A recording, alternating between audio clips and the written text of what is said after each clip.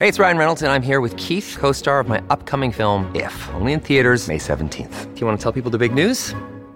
All right, I'll do it. Sign up now and you'll get unlimited for $15 a month and 6 months of Paramount Plus Essential Plan on us. MintMobile.com/switch. Upfront payment of $45 equivalent to $15 per month. Unlimited over 40 gigabytes per month. Face lower speeds. Videos at 480p. Active Mint customers by 531.24 get 6 months of Paramount Plus Essential Plan. Auto renews after 6 months. Offer ends May 31st, 2024. Separate Paramount Plus registration required. Terms and conditions apply if rated PG.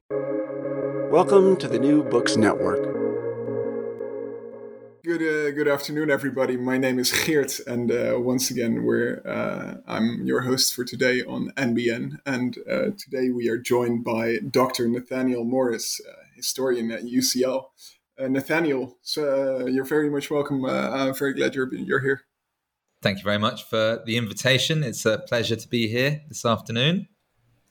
Great. So we'll be talking about his 2020 book, Soldiers, Saints, and Shamans. Indigenous Communities and the Revolutionary State in Mexico's Gran, Nayar, 1910 to 1940. Published with Arizona University Press, and it will appear next spring in paperback as well. We just heard this week, so that's very nice. Nathaniel, maybe let's jump right in. What could you tell us about your book? What brought you, in a broader sense, to study the region, and how did you come to write this book finally? I mean, it all started, I guess, at some point in the early 1970s when my dad's half-brother, on one of several trips around the world, met a woman from the state of Nayarit in the far sort of west of Mexico. They fell in love, eloped, had various adventures along the way, but ended up back in Nayarit. Had a bunch of kids, and I grew up hearing stories of my long-lost Mexican family, who I eventually went out to Mexico to meet. I fell in love with all of them and the region in which they live. It helps that they live on the shores of a volcanic crater lake, and it's exceedingly beautiful in the foothills of the Sierra Madre Occidental mountains. I met at my cousin's bar quite a few Wiraritari, Huichol, indigenous people. And I was studying history at the time, and I asked them a bit about how the revolution went down. And they told me, some stories of kind of semi-mythical revolutionary bandit leaders who'd roamed the mountains. And when I looked for a book, when I got back to the UK about this history, there was nothing to be seen. And I figured, okay, maybe this could be a project for me. Maybe I could research and write this history. And so it started off like that, and very quickly the project expanded because I realized that to write the history of this mountainous region where four states kind of meet right in the middle of this sort of confluence of four different Mexican states, Nayarit, Jalisco, Zacatecas, and Durango. It wasn't enough to just write a history of the Nayarit part of the mountains and of the Wirarica and Nayari or Cora people who live there. I also needed to include the Otadam or Tepehuano people who live just on the other side of the state border in Durango. Also the Wiraritari who live in Jalisco, and also the Mexicanero people who are the smallest of these four indigenous groups, and who kind of live scattered between various different communities, very small communities, right in the middle of all of them. So because there was as much contact between, the indigenous people living in Nayarit and their neighbors in Durango. In fact, there was more contact between them than indigenous people in Nayarit and people on the other side of the state of Nayarit. I had to kind of take this area as a whole,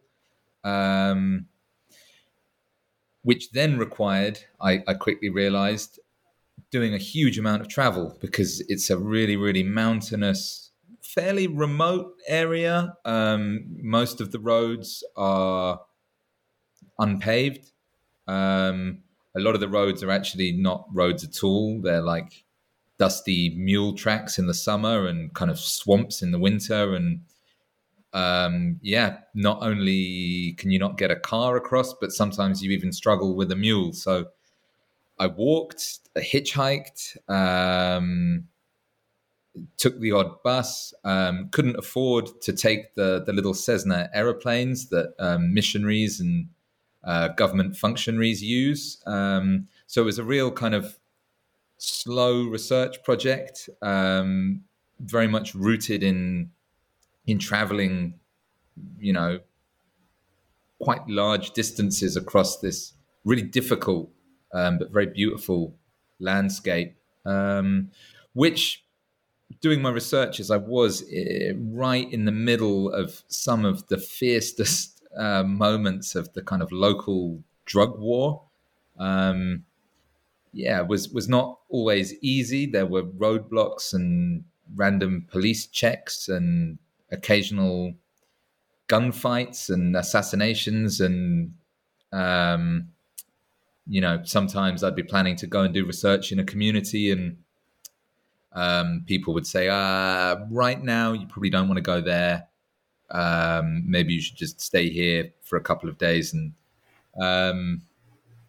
that kind of thing happened a lot, because the area I found out on,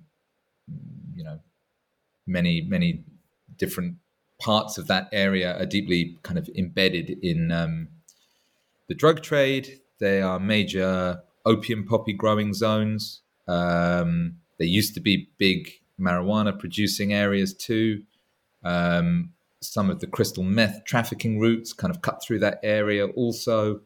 At night, I'd be sleeping on the floor of somebody's like ranch up in the mountains, and you'd hear the buzzing of planes landing at illicit kind of strips somewhere through the forest. And, you'd know that there were people with AK-47s kind of at large nearby.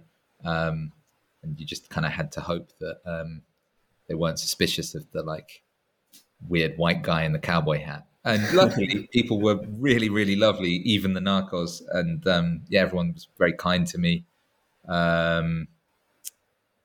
So eventually I amassed enough kind of interviews with the local elders and got invited to take part in local rituals. There's a very, very rich and not particularly Catholic religious life in that area, which is really a key part of political life as well.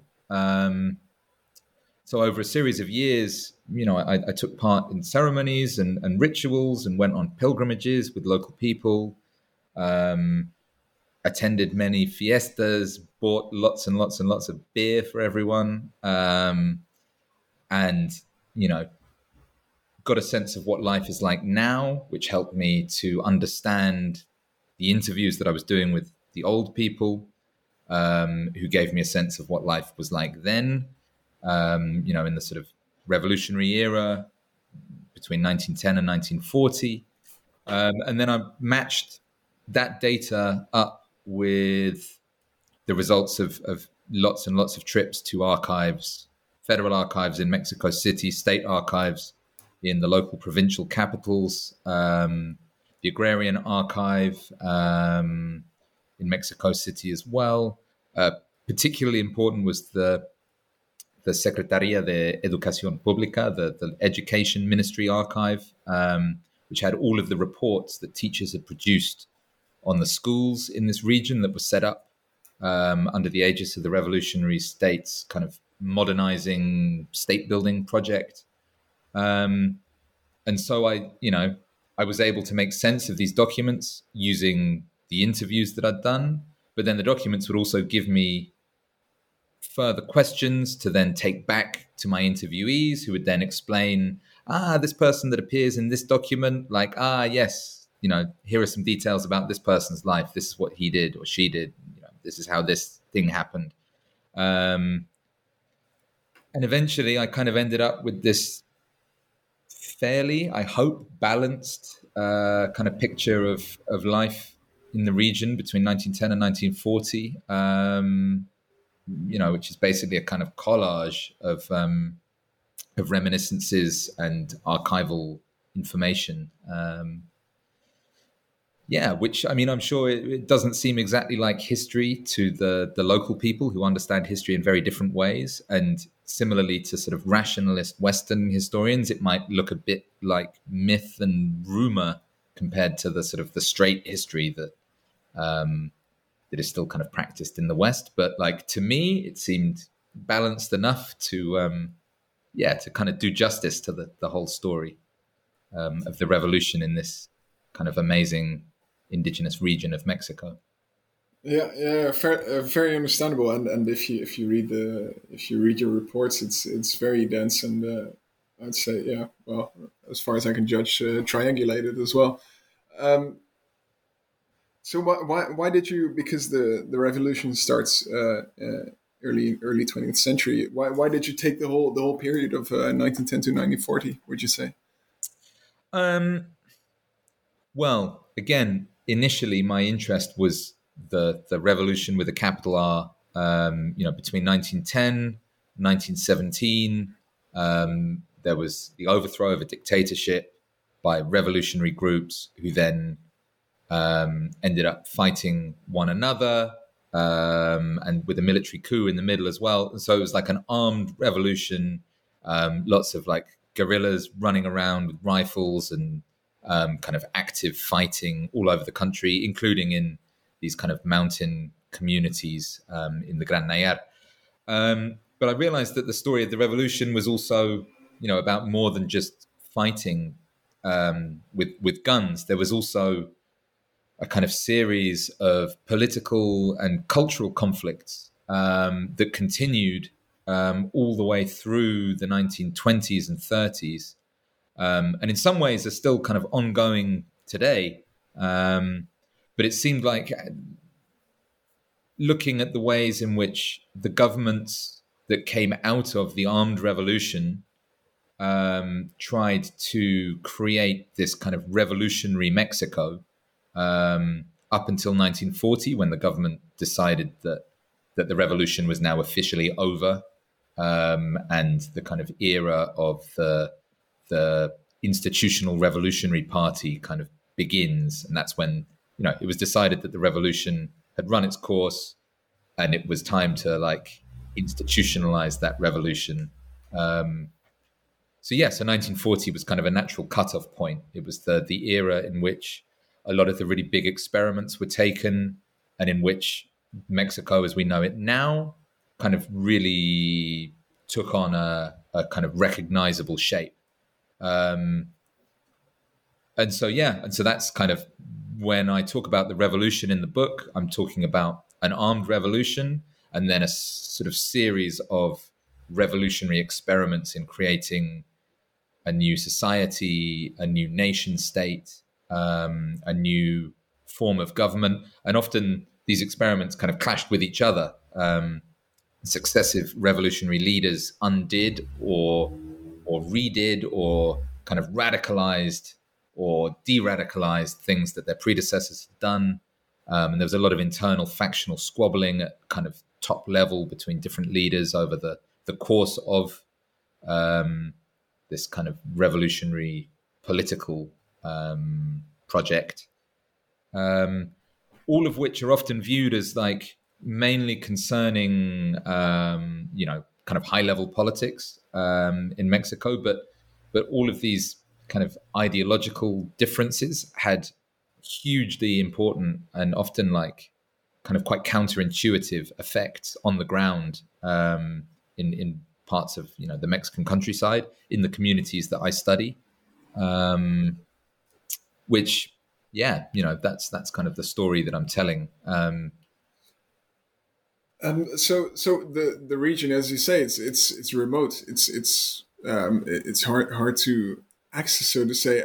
Like when we talk about this armed phase of the revolution, so 1910, 1917, what was the interaction of the region with the revolution's actors like? I mean, basically, because it was a fairly remote mountain region, it was an ideal refuge and hideout for the remnants of any defeated guerrilla band, or any defeated formal army that then, in its defeat, scattered and turned to guerrilla warfare in order to survive.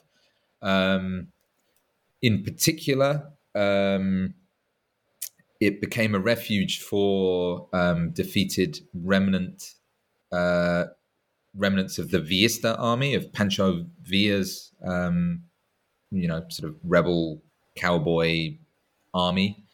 And in part because the area spans these parts of 4 different states, there are lots and lots of kind of mountain routes that, that kind of connect bits of Western Mexico to each other, but kind of through a like back route. So, you'd have like defeated bands would like retreat to the Sierra and regroup, steal the food from the local Indians, and like rest, and often kind of commit all sorts of abuses, as like roving bands of soldiers tend to do. And they would get their strength up, and then they'd kind of go on the offensive and leave the area again to attack one of the major cities, like in the plains below these mountains. And then the next group would be defeated and would like head back up into the mountains again. And after a few rounds of this, some indigenous people from this region joined these bands, whether that was in order to obtain weapons or just to like survive. It's better to join the soldiers than just be a constant victim of the soldiers. And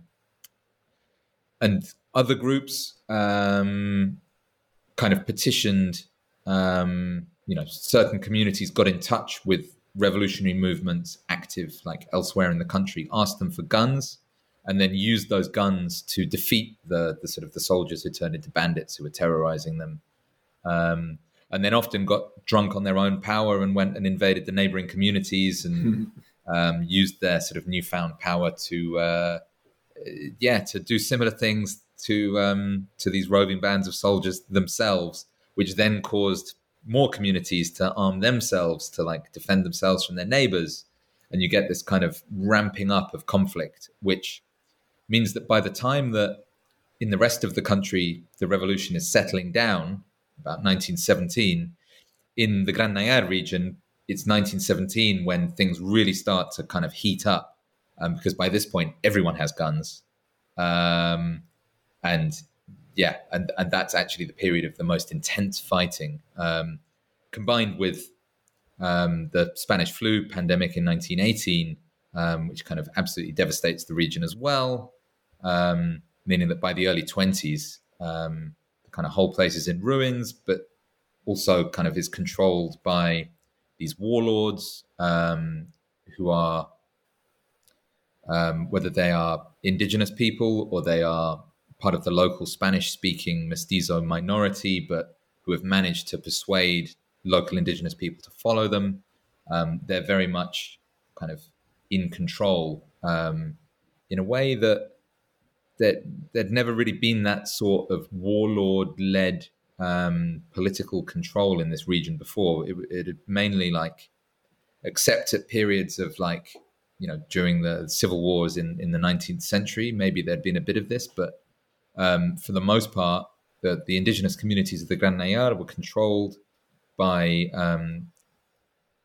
basically councils of elderly people who had become like masters at performing the correct rituals to ask for good harvests, good rain, peace and kind of quiet in the region. And so there were these kind of ritual specialists and shamans who oversaw councils that kind of mediated conflict and generally kind of led their communities.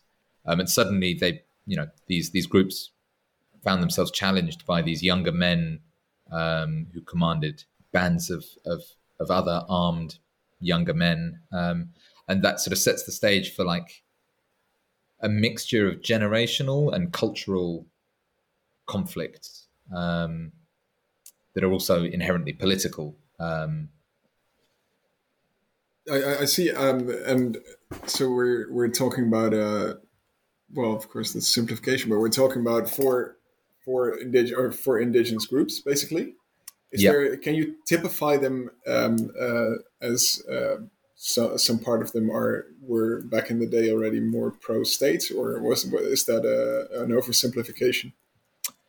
A lot of the few historical studies of the region tend to talk about these indigenous peoples as like tribes, basically, and they try to identify behavior that is tribal. But what I found, and I think what is the case today and has long been the case, is that actually communities are more important than communal identity is more important than ethnic identity. Each one of these four groups of so there are four groups who speak four languages, indigenous languages, and have four different kind of ethnic religions, and generally identify themselves as members of these ethnic groups. But each one of these four groups is then split between multiple communities, and it's communal identity and belonging that are much more important when it comes to alliances with the state. So amongst the Virarica people, the Viraritari, the Huichols, you have one community that becomes quite closely allied with the revolutionary government in the 1920s and 30s. You have another community that is always rebelling. It joins every rebellion against the government that there is. And then the third major Huichol community tries to kind of stay neutral. It doesn't really want to commit to either one or the other side, and as a consequence find itself constantly attacked by everyone. And so that tends to be the rule. The exception is with the Nayari Kora people. There was a bit more of a semblance of kind of intercommunal alliances and kind of political behavior on a larger than communal kind of scale, at least at the beginning of this period. Although what I find is that by the 1940s, the consequences of revolutionary policies and local participation in various different rebellions, popular frustration with the slow pace of agrarian reform and with really disruptive schooling policies instituted by the state, basically means that the Nayari people end up fighting amongst themselves to an extent that they never had before. And so having been quite different to the other three groups, are suddenly like equally divided between themselves at communal level. Okay, and I presume that in the 1910s, the concept of caciquismo already emerges, right? That's what you were speaking about earlier. Yeah, so this kind of warlordism is a local form of a phenomenon known in Mexico as and other parts of Latin America as caciquismo. A cacique is like a kind of boss, and so caciquismo is kind of more or less means boss politics, and it's a quite personalist form of doing politics in which local strongmen amass followers based on personal attributes and often quite a lot of self-interest. And that kind of forms the basis of their like political constituency, and struggles over, power, the right to particular bits of land, and over economic resources, or the right to exploit certain local natural resources, lead to conflicts between kind of rival groups of caciques, of local bosses. What's interesting then, because your third chapter is called state, or is about state building, but I imagine that it's particularly difficult quest to do state building in an environment that is governed in such a way, right? Yeah, I mean, essentially because the enemy of your enemy is your friend, but then the enemy of your enemy of your enemy is also your enemy. Like, it all gets very complicated. And so the state, in making alliances with anyone, tends to also end up making an enemy of the enemy of its new ally.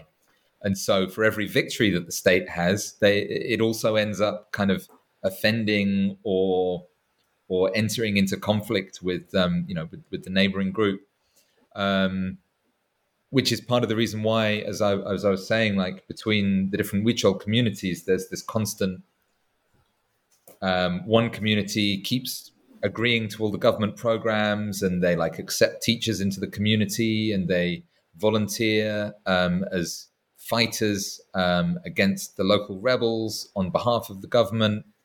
They enter into negotiations over the titling of their lands in accordance with government plans, and are generally very receptive to government programs and very keen to, prove their loyalty through armed service.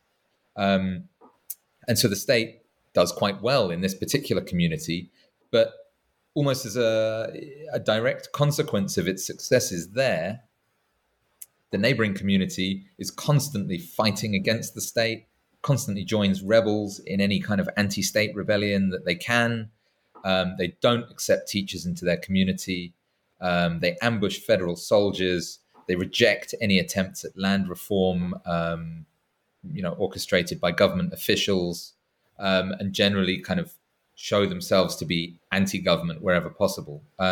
In part because of the government's success elsewhere. And this is kind of replicated across the region. And so you have this kind of patchwork of mini kind of states almost, some of which are allied with the government, some of which are kind of intractable enemies of the government, which makes it, very complicated and difficult for the state to really assert its political and kind of cultural power in this region, because for every show of acceptance, there is also a show of resistance.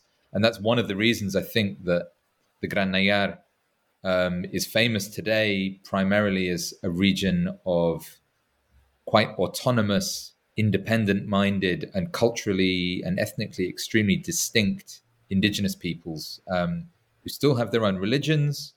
They live in communities in which there is limited acceptance of state schooling. There is frequent resistance to road building projects. Huichol people have led the movement against mining in the Wirikuta region, which has become a kind of cause célèbre amongst all sorts of aspects of the creative, like, Mexican class. This kind of this sense of the Gran Nayar as a really difficult region, and as one of the last parts of Mexico that is kind of almost like a wilderness in some ways, is rooted in this like history of conflicts with and resistance to the state, even though there is also this often unrecognized history of accommodation to an alliance with the state that kind of goes together with the resistance.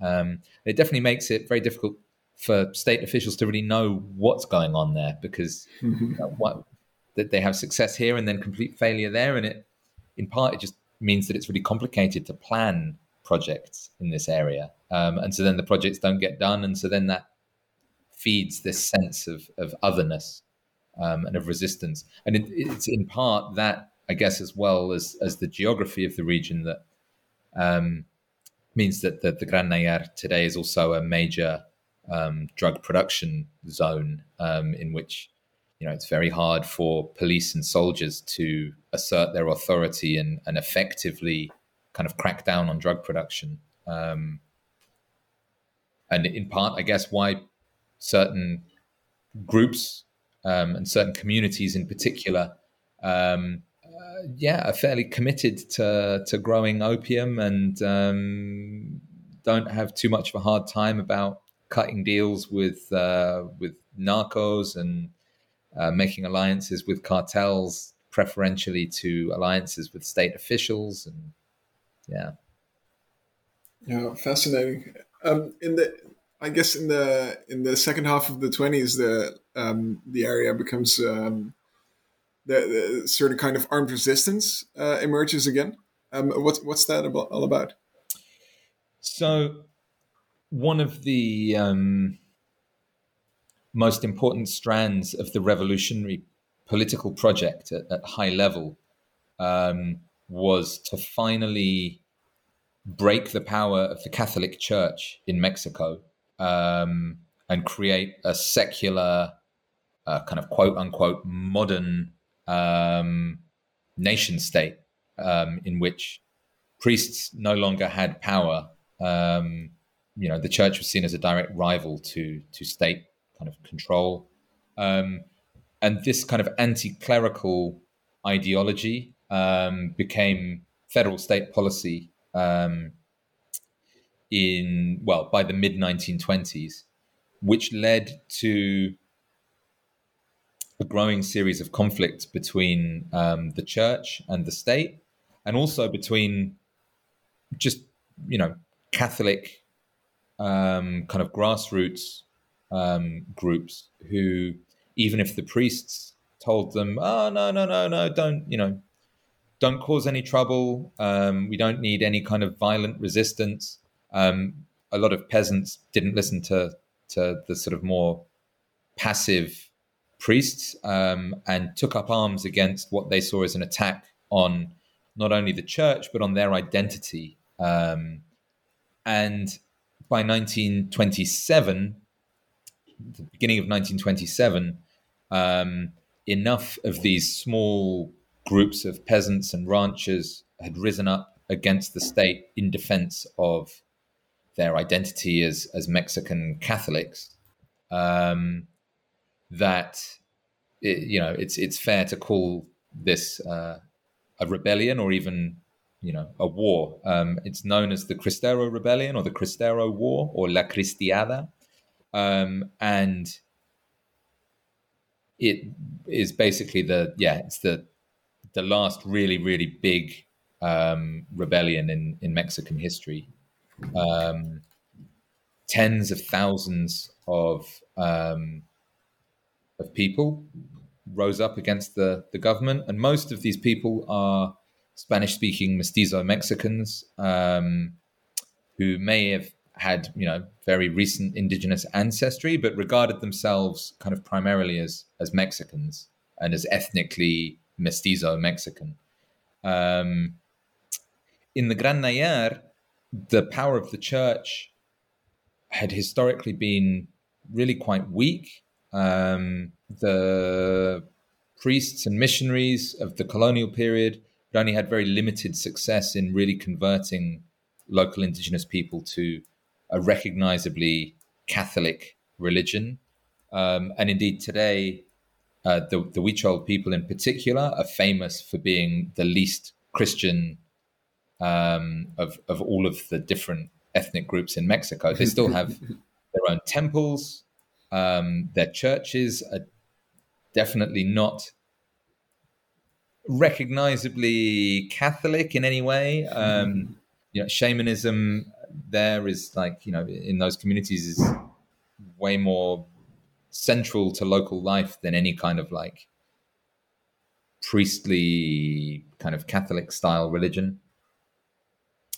And yet, because of local conflicts with state officials, a lot of kind of openly pagan religious, people with shamanic practices who the church regarded as heathens, as actual pagans, ended up joining the Catholic rebels against the government and declaring themselves cristeros, as warriors of Christ the King against the satanic government.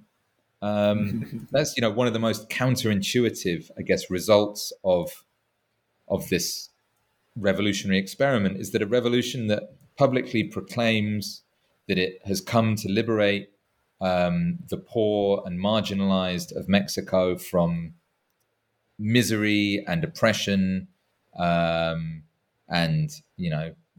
poverty and superstition, ends up so offending the most marginalized of all of the sort of peasant groups in Mexico, that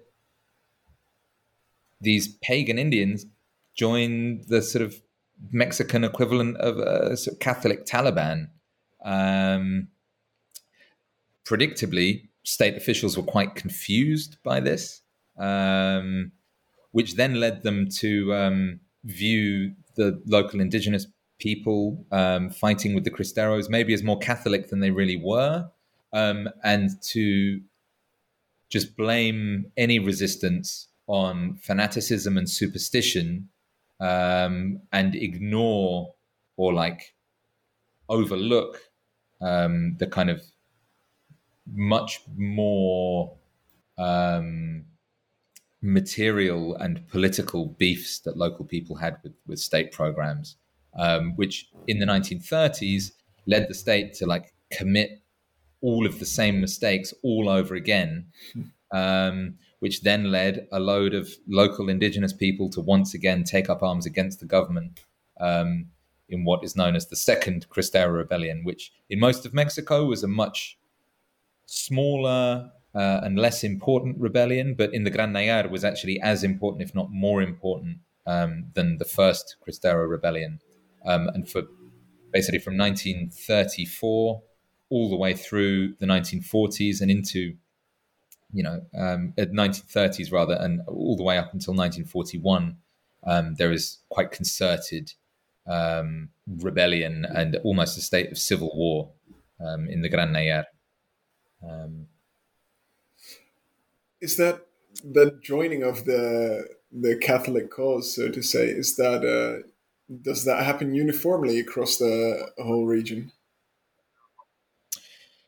Just as the state found it very difficult to assert its authority in the Gran Nayar, the Cristero rebels also found that it was very difficult to meaningfully kind of take over this region, because for every community or every faction within a community that joined the Cristero rebels, their enemies would actually decide that the state offered more material or economic or political advantages than the rebels did, and so then end up, fighting on behalf of the state. And so, you have this kind of civil war scenario throughout the region as, the local people take different sides in this national level conflict and end up fighting it out between themselves. And, while identifying as members of these national level kind of groupings, on the ground, they're fighting a very different war for, very different and much more local reasons. Yeah. What I found particularly gripping is that you've spoken at least to some people who were there during the Cristero Rebellion, and it seems to still activate quite strong sentiments, not just in the people that tell you about the rebellion, but also people that live today, like younger people, so to say.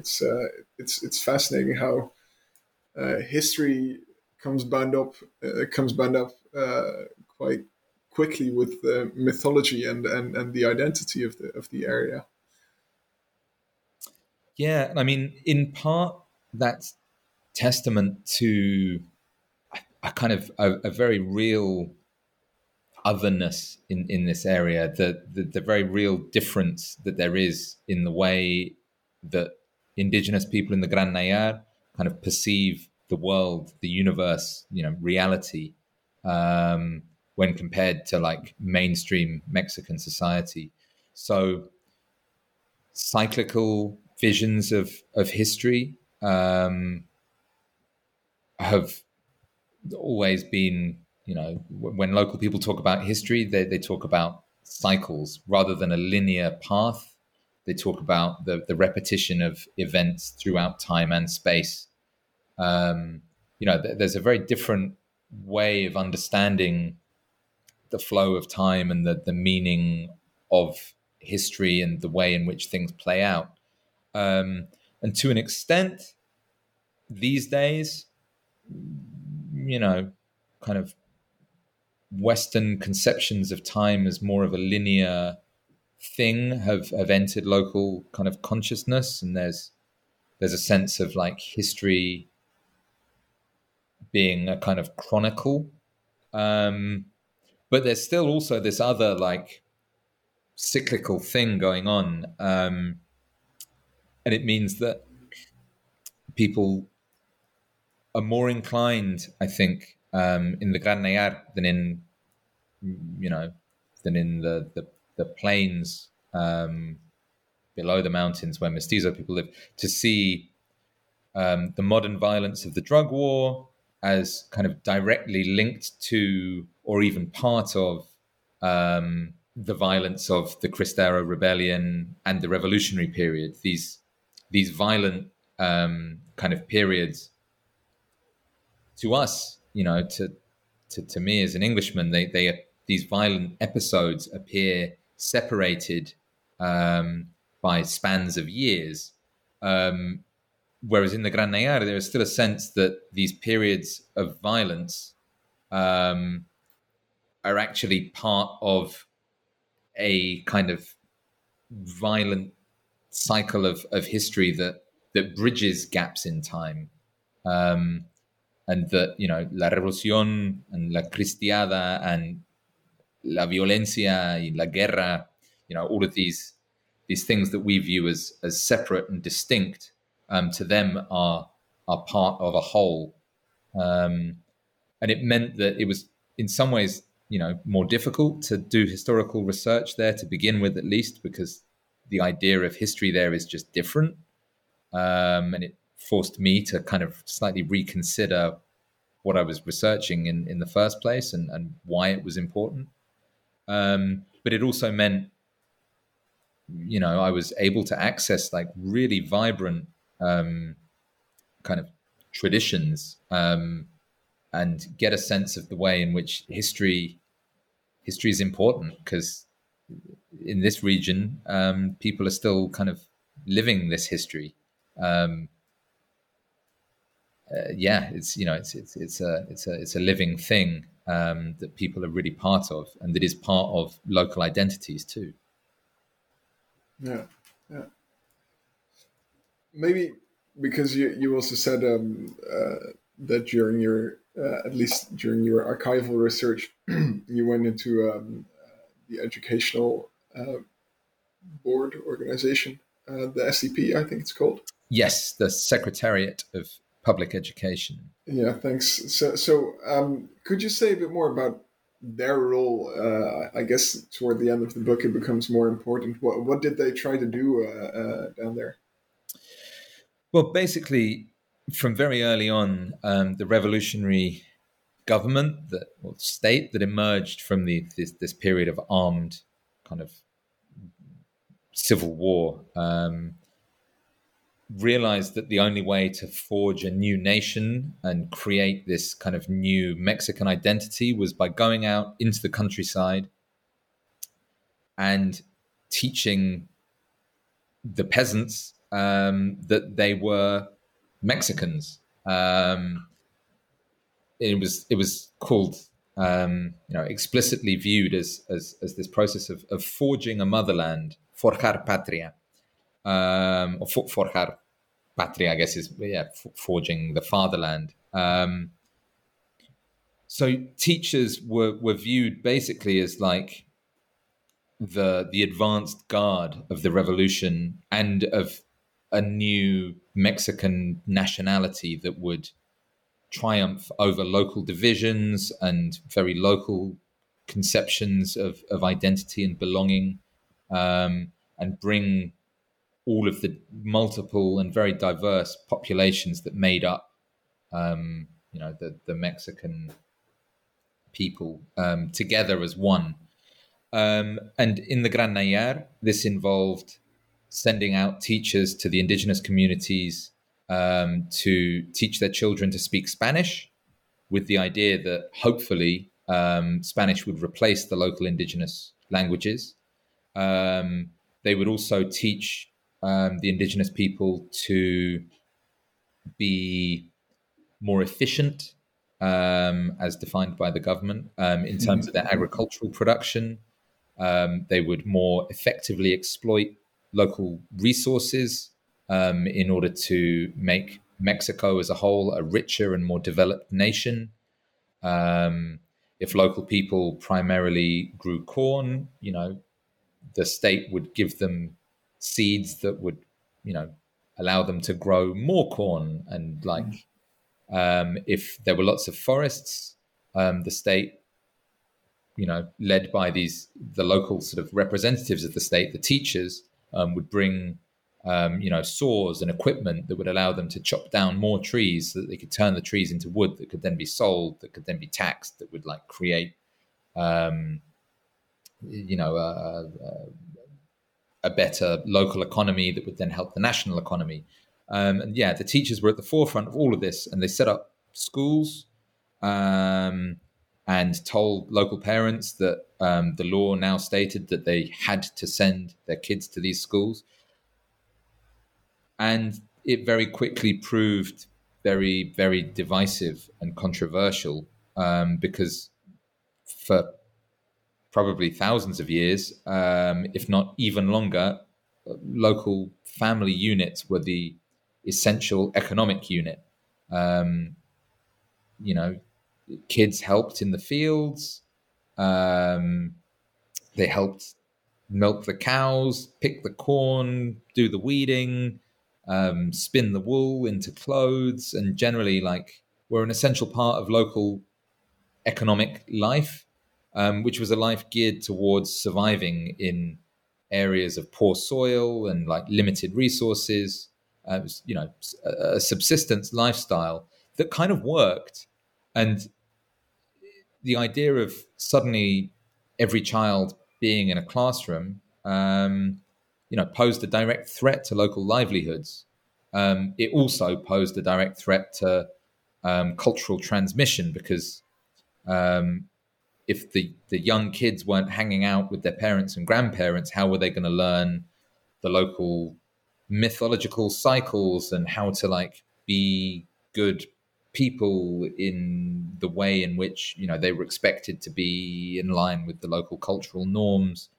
And so there was a lot of resistance, particularly by more conservative and more elderly people to these kind of school programs, especially as a lot of teachers turned out to be corrupt, drunks, who beat the children. And,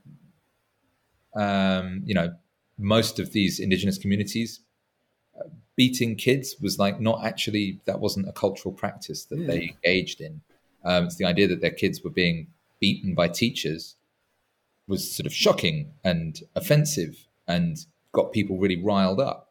The idea that the teachers were drunks scandalized local morals, because often the only teachers that the state could find to send up to these kind of remote mountains were, the worst scumbag teachers of all, who had very little training and, very shady pasts, who often thought that they could make a quick buck by going up and, to some village and setting themselves up as caciques. And then, because of this resistance, the state doubled down on its strategy and started to forcibly recruiting kids for these boarding schools. Local people saw this, I think quite rightly, as kidnapping their children and taking them out of their family units, to be literally locked in boarding schools, often in terrible conditions, far away. And so the local indigenous people started to move further away from, their villages, and to sort of retreat further up into the mountains, out of reach of the teachers and the kind of school inspectors who would come and knock on their doors and take away their children. So then the government started sending military patrols to accompany the teachers on these like recruitment drives. And eventually you have local indigenous people declaring themselves cristeros and ambushing these military patrols, and killing the teachers, which then causes the state officials to double down even further on their prejudices against local people as ignorant and primitive, and resistant to all progress. And you have this like ramping up of tensions that I guess become a key driver of the violence during the second Cristero rebellion, the outbreak of which is accompanied by the burning of a major new school in one of the Otadam or Tepehuano communities in southern Durango. They kidnap a teacher and hold him for ransom, and burn this boarding school, and announce to all of the local people that they've struck a blow for like local freedom against the the tyrannical government. The government is very confused and sees this as a straightforward, Catholics didn't like the secular school, but really it's much more about kind of indigenous identity and morality, versus a kind of an interfering and not very understanding kind of and very rigid state apparatus. Yeah. So, well, I guess we've reached the end of the 30-year period, and if I may take a sentence from your epilogue, you say the nature of the regional post-revolutionary settlement it constituted an unsatisfactory compromise between the fundamentally incompatible aims of conservatives and cosmopolitans. What was the situation like at the end? Would you say? Was it actually like a cutoff in history? Well, I mean, let's just say a volume 2 would definitely be possible. There's a lot more history to be told, and there's not. In some ways, there's a cutoff because the government really stops its most extreme political and social and cultural experimentation and settles down to a much more static mode of basically economic-based state building, where they forget about like really trying to change the culture too much and focus more on just empowering the friendliest local caciques that they can find, and then using those caciques to basically exploit local resources as best they can. On the other hand, there's very much this unsatisfactory compromise between the state and its like authority has grown by this point in the Gran Nayar. The state is way more powerful in 1940 than it had been in 1910 in this region.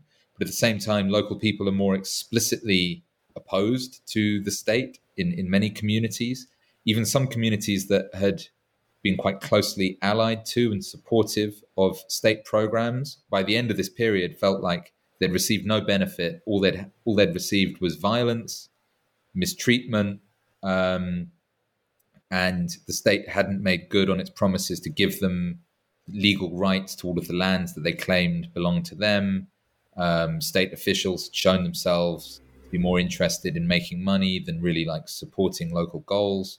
And so certain communities turned definitively against the state, and remain to this day closed off to most state programs and very kind of resistant to any attempt by state officials to enact like developmental policies there.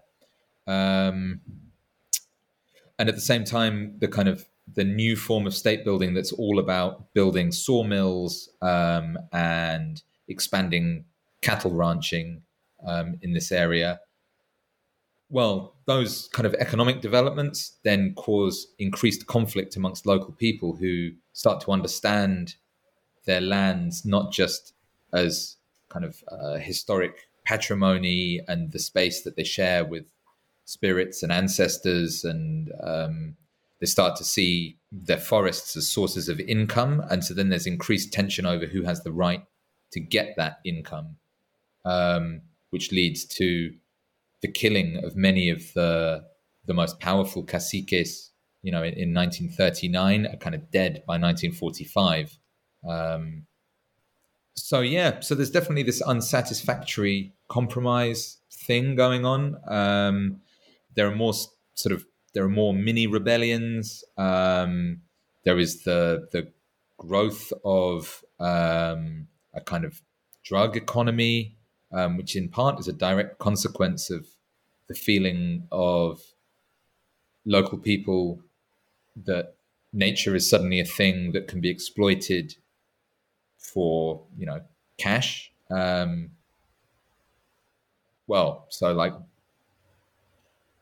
If you can make more money through growing opium poppy than you can through growing corn, and the whole point that the government's been telling them for 30 years is to use your resources efficiently, why would you? And it's state officials who were often in bed with the narcos anyway. Often it's these drunken teachers who are also encouraging local people to grow opium poppy because they know that then they can get rich through selling it on to the narcos.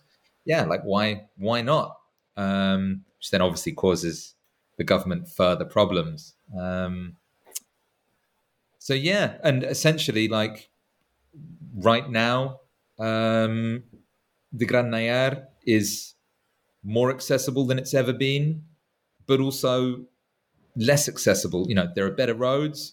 There is narco violence that stops you using those roads. There are more schools, but if you turn up and people, in a community and people think you're a teacher, potentially they don't want to talk to you or have anything to do with you.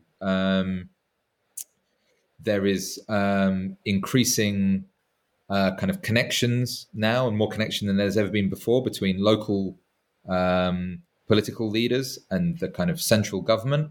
But there is also more local opposition to their own leaders than there's ever been before. And so, everything remains this complicated, fluid compromise that allows a lot of space for local people to maintain cultural and political autonomy and control to an extent over their, ways of seeing the world, of understanding things, and of differentiating themselves from the rest of Mexico, despite what the central government might want.